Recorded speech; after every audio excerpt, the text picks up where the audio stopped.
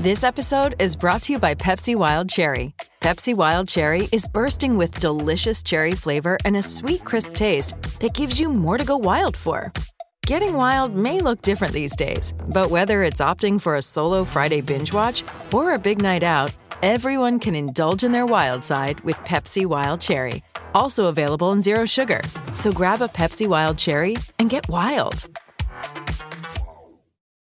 G'day, Mike Hussey here, but you can call me Mr. Supercoach. KFC Supercoach BBL is back and there's 25 grand up for grabs. So what are you waiting for? Play today at supercoach.com.au.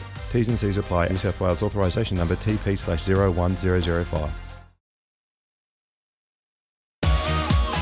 You're listening to Tuesday Trots Life with Jason Bonington. The heart is a blue, shoots up through the stony ground. There's no road, no space to rent in this town. There it is, a beautiful day. It's not a beautiful day. It's bloody freezing out there. And if it's freezing here in South Bank, 14 degrees. I don't actually know where Brad Hewitt is. But we'll find out where he is and exactly what the temperature's like. How are you, Brad? Good day. How are you, mate? Where are you? Actually, back home at Galwin. I'm heading back down to Melbourne tomorrow. Oh, my dear Lord, really? Jeez, that's intense. All the way back. So has Captain's Knock stayed down here, or what's the go there? Yep. Yeah. Yeah, he stayed down in Shepparton and he's been down there, the last fortnight or so. Is he, so talk us through this little Victorian preparation, because he was just absolutely ablaze in New South Wales, we know, winning the British Challenge final at Group 1 level. And then, to be honest, the Maryborough run, where he finishes third and he's beaten 14 metres by the Lost Storm, it didn't look terrible by any stretch of the imagination, but it probably gave Victorians the wrong impression that maybe, all right, he's a really nice horse, but will he be up to horses like the Lost Storm and School Captain? But from the brief conversation that I had with you on Saturday night, had he had a little setback, or he hadn't had a very good week leading into that run?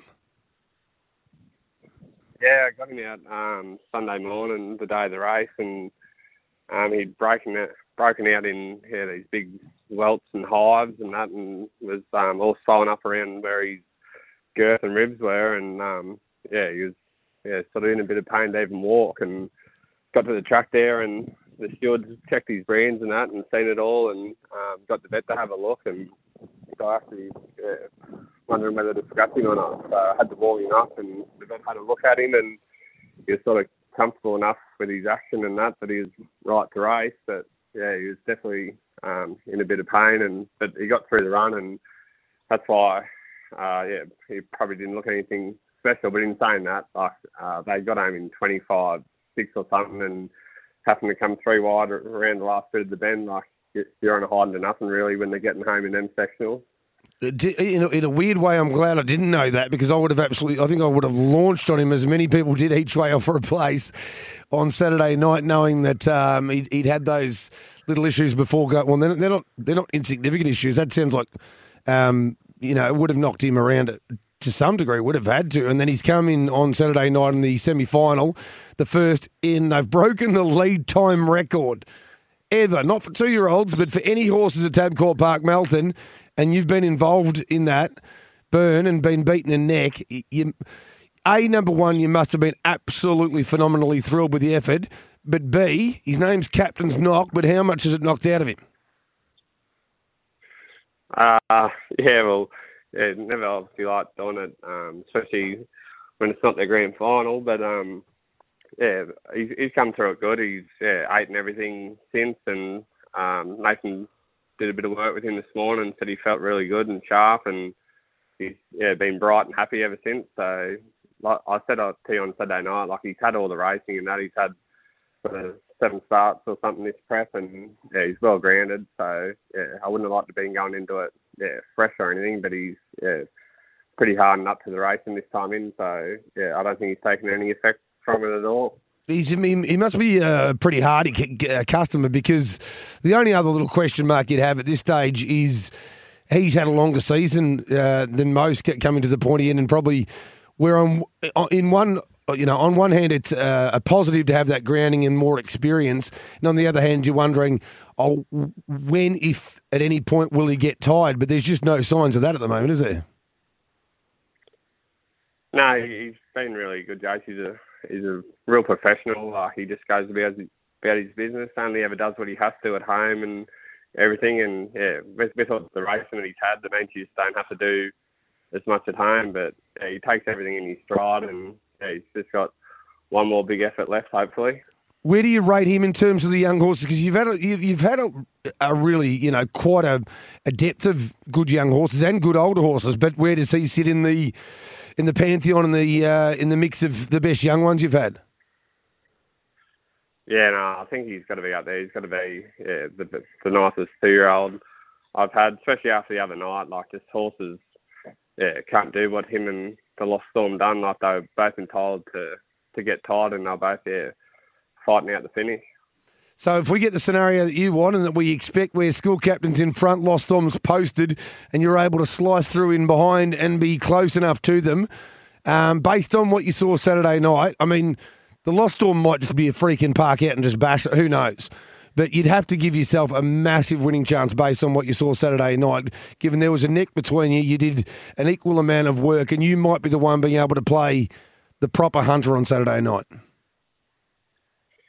Yeah, that's right, Jace. It's sort of out of our hands to some degree. Like, both the other two horses in the market, they're obviously drawn in front of us, so we're just going to have to rely on a bit of tempo, and they overdo it at some stage. Like, if it's just a sprint home, it's obviously going to be hard to round them types of horses up. But yeah, you'd like to think that's not going to be the case when they're going around for 300,000. Like, neither of them are going to want to be unlucky and hoping that they did things different and went a bit harder. So I think they're going to see who's the best horse.